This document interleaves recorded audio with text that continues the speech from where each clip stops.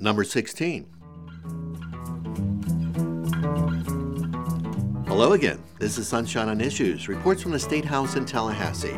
I'm James Call, Capitol reporter for the Tallahassee Democrat and a former Capitol Bureau Chief for the Florida Public Radio Network.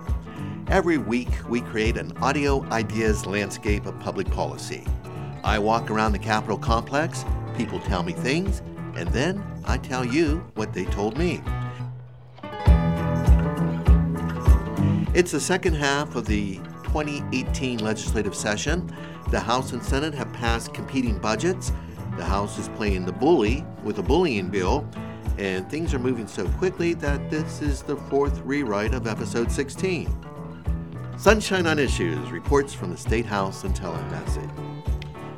We're also dealing with a flu epidemic, a virus that zaps your energy and clouds your mind with sinuses.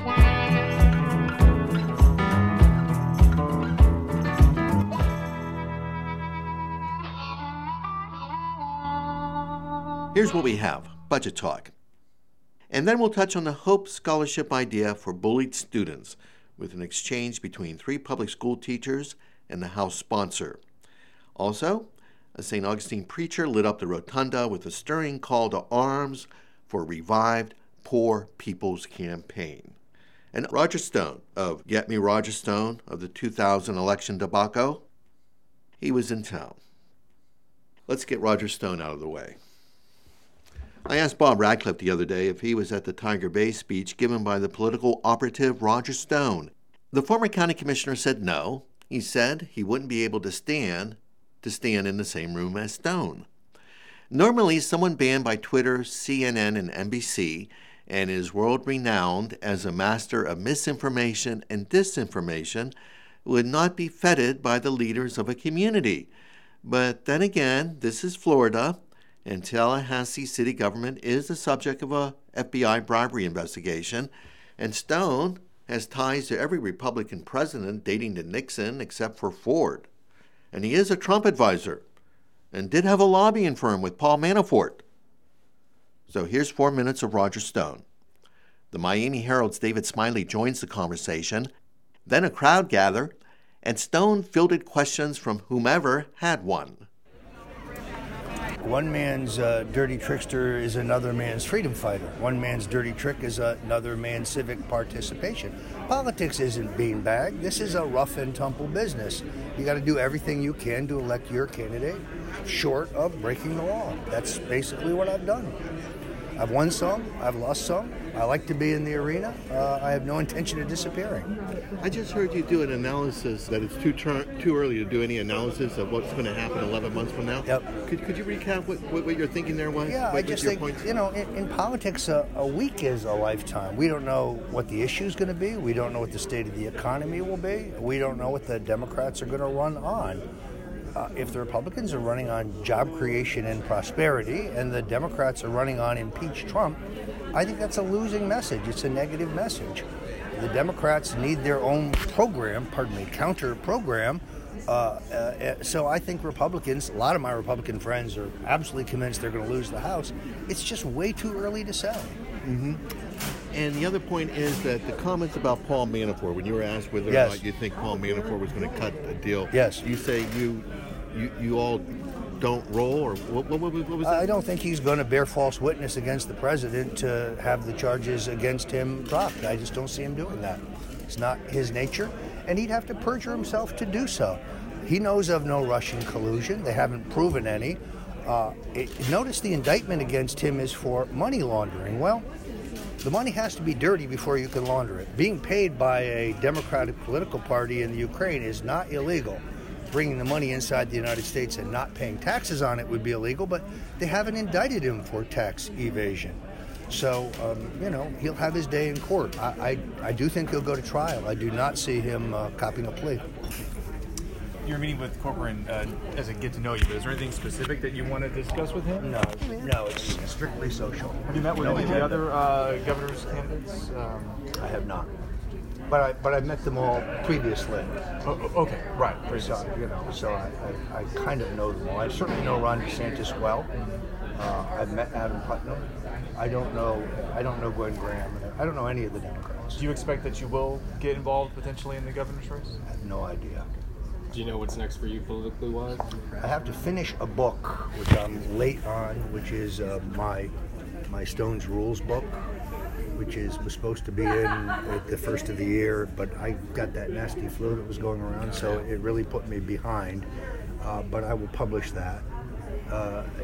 My rules most of them are out there, but there's basics like 2 men can keep a secret if one of them is dead, stuff like that. So your favorite book growing up was Conscience of a Conservative. Yes, that was the book that got me into politics. Is there a role for a conscience in today's civil discourse? No question about it. People kind of describe you as Machiavellian. Have you ever read The Prince? Do you kind of... Oh, yes. Yeah. Yes.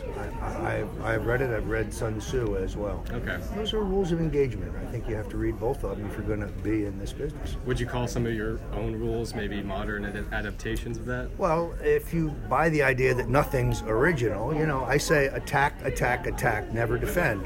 Yeah, I borrowed that from Winston Churchill. No question about it. But he borrowed it from Sun Tzu. I mean, there's really nothing new. It's just that these things are derivatives. What part of Italy is your family from? Sicily. Are you getting together with Richard in his office or outside, having drinks, cigars? I honestly don't know. I'd have to ask the guys moving me around here. Okay. I think it's a public. You've never met in a bar or something. You've never met Corcoran? No. What you know of him? What you know of him? What do you think of the speaker? What's your analysis of the speaker? I don't yet have one, but he has hired Tony Fabrizio, who in my opinion is the single best political strategist in the Republican Party today. So if he's hired Fabrizio, he's got to be a pretty smart guy. I got to get out here. Thank you, sir. All right. Appreciate it. Thank you, Roger. I got to ask you. Let's talk state budget. The House and Senate this week passed different versions of an $87 billion spending plan for next year. The House comes in at 87.2, the Senate 87.3, and the governor recommended $87.4 billion. Lawmakers plan to spend $4 billion more than they spent this year, a sure sign of an improved economy. They have about a month to work out the differences, so everyone is going to be talking budget until March 9th. The Hope Scholarship for bullied students could derail everything and send the process into overtime. The House has made $8.3 billion for public schools, contingent on the passage of a sweeping education bill. It passed out of the House on a party line vote. Among other things, it includes the Hope Scholarship. Teachers Union, parent groups, and Democrats say the proposal diverts money away from public schools and does nothing to stop bullying. It may even make matters worse. Here, we have an exchange with 3 public school teachers who confronted the House sponsor after a committee meeting. First voice you hear is Scott Mazurs, a Tallahassee teacher. Representative Byron Donald cuts him off, and then Adrian Taylor, a middle school teacher, joins the conversation. We have to think about it on relationships and process. So I understand that, but and here's what I'm gonna cut you off on. Sure. It's about relationships and process, and I agree with that. But when that young girl is subject to something that no young woman should be adjusted to, she's not going to care about that process. Her parents are not going to care about that process. Her friends at school are not going to care about that process. They're going to want her to get help. And that's the process of. I guess my concern on that point is we have, we have a staffed guidance counselor at every school. We appropriate dollars now for school resource, which you brought up in your point. My husband's in law enforcement. I get that side of it. Yes.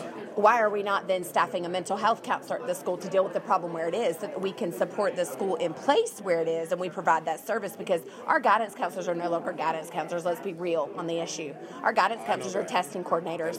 They don't get to pull those kids and work with them. They don't get to speak with them about situations like this because they're pulled to deal with testing and the RTI process and behavior concerns, or our behavior specialist is pulled to sub in a classroom because we don't have substitutes that can adequately fill our places when we're not there. And so why can't we put someone in this system to work with those kids where they are rather than pull those kids out and still have a problem there to deal with, because that school is still left with that problem. We've taken the victim and removed them. Yes, I get that. I see that side of it when we look further on and we look further down the road and we look at domestic violence and, battery and sexual violence and things like that occur in college. But at this age, to me, elementary, middle, high, we teach them problem-solving resolution through mental health counseling and give them the services they need in the situation that they're in. Because in life, when they get older, they can't just vacate the situation and leave the problem. They have to get help where they are. What I would say is, well, a couple things. Number one, this bill specifically is about the options for the victim. The other things you're discussing about mental health, actually restoring the role of a guidance counselor, which is, you're absolutely correct on that.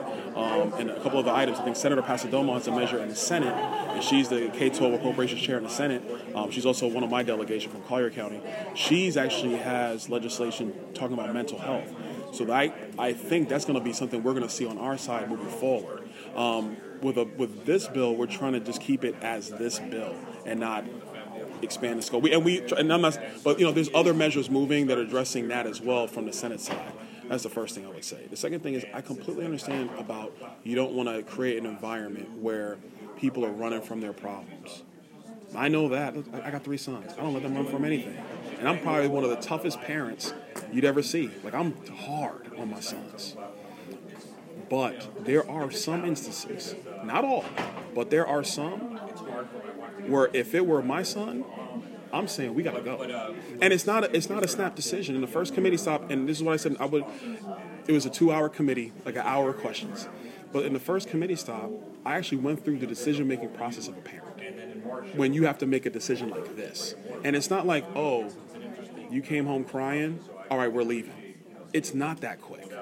Not for most parents. For most parents, it's, what happened? Did it really happen? Oh man, it's day 4. You're still crying about this. Let me contact the teacher. Do you know what happened? What can I even do?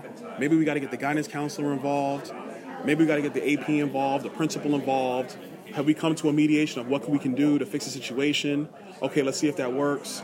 Has it worked? No, they're still crying. This is going on and on and on. We keep having meetings. I don't see the resolution as a parent. Respective of all the things that you guys are doing as a school, I'm not seeing the resolution as a parent. And at that point, I got to make a decision for my child. Also this week, I watched what I thought was a mild-mannered gentleman transform himself into a dynamic speaker whose voice echoed across the rotunda and throughout the 4th floor of the Capitol and House and Senate buildings. Pastor Ron Rawls stood off to the side from the usual lineup of activists who were setting up a news conference. He and I started talking. I didn't know he was to be the featured speaker. I found a calm, friendly man quick to engage the stranger. He was in town because a North Carolina minister had launched a 6-week Poor People's Campaign 2018. Rawls related it to Lent, 40 days of reflection. The action, he said, is year-round, but the 40 days is call attention to that action. He said when 2/3 of the jobs in Florida do not pay enough to afford the basic minimum necessity of housing, child care, nutrition, and transportation, then you are living in a morally deficient society, and we need to talk about it. Here's Ron Rawls of St. Augustine. And so I think in our country, the morality is, we're very morality deficient right now. And when I say morality deficient, that's just really concerned about our brothers and our sisters that exist right alongside of us in this country. We're standing right outside the House of Representatives chamber. What can the Florida House do to improve the lives of poor people in Florida? Policies. Say what? Policies. Policy? Create policies that don't inhibit people from being able to access resources to feed their families, provide housing for themselves. I mean, you have a lot of policies. I'm sure you're very aware. You have a lot of policies that can play a role. What I'm hearing you say right now keeps going back to the criminal justice system, and one of the big things that it is those felony convictions and all the lifelong penalties that come attached if you're convicted as a felon. Is that on your list? That's just one area. I mean, there are a lot of areas of systemic racism, and unfortunately, when we're dealing with poverty, it's not always just about race, and we need people to understand. Even people that say, you know what, they're so caught up on race, to where if it seems like it's going to benefit another race they can't get along with. There are some policies that are in place that just are extremely difficult. That makes it extremely difficult for poor people, even poor white people, to get a leg up and to try to move to another tier in life so that they can be in a position to help someone else. Give me one policy. I think a higher minimum wage would be great. I think you'll hear me mention it in my speech, but to make $8.65 an hour or $8.75 an hour, you can work 40 hours and you're only going to bring home $460 every 2 weeks, and so that's $920 a month. That barely takes care of housing if you're able to find housing. Okay, now what about the rest of your life? And so now you have to go and find another job to be able to provide clothing and feed yourself, and God forbid if you have children. Now how are you going to take care of your children? But that's a hard-working person, and so if our minimum wage was higher, it would put people in a position to be more productive, and then make our state and our nation a better place. Okay, now that's how Ron Rawls talks to people. Here's how Pastor Rawls preaches. We are here in Florida to stand in the gap. When God calls our name and wants to know who in Florida was willing to stand in the gap for the poor, we say here. When God calls the roll and wants to know who in Florida was willing to stand in the gap for the disenfranchised, we say here. When God calls the roll up yonder and wants to know who is willing to stand in the gap for the muted, for the underrepresented, for the misrepresented, the Florida Poor People's Campaign stands with Dr. Barber and says, we are here to stand in the gap.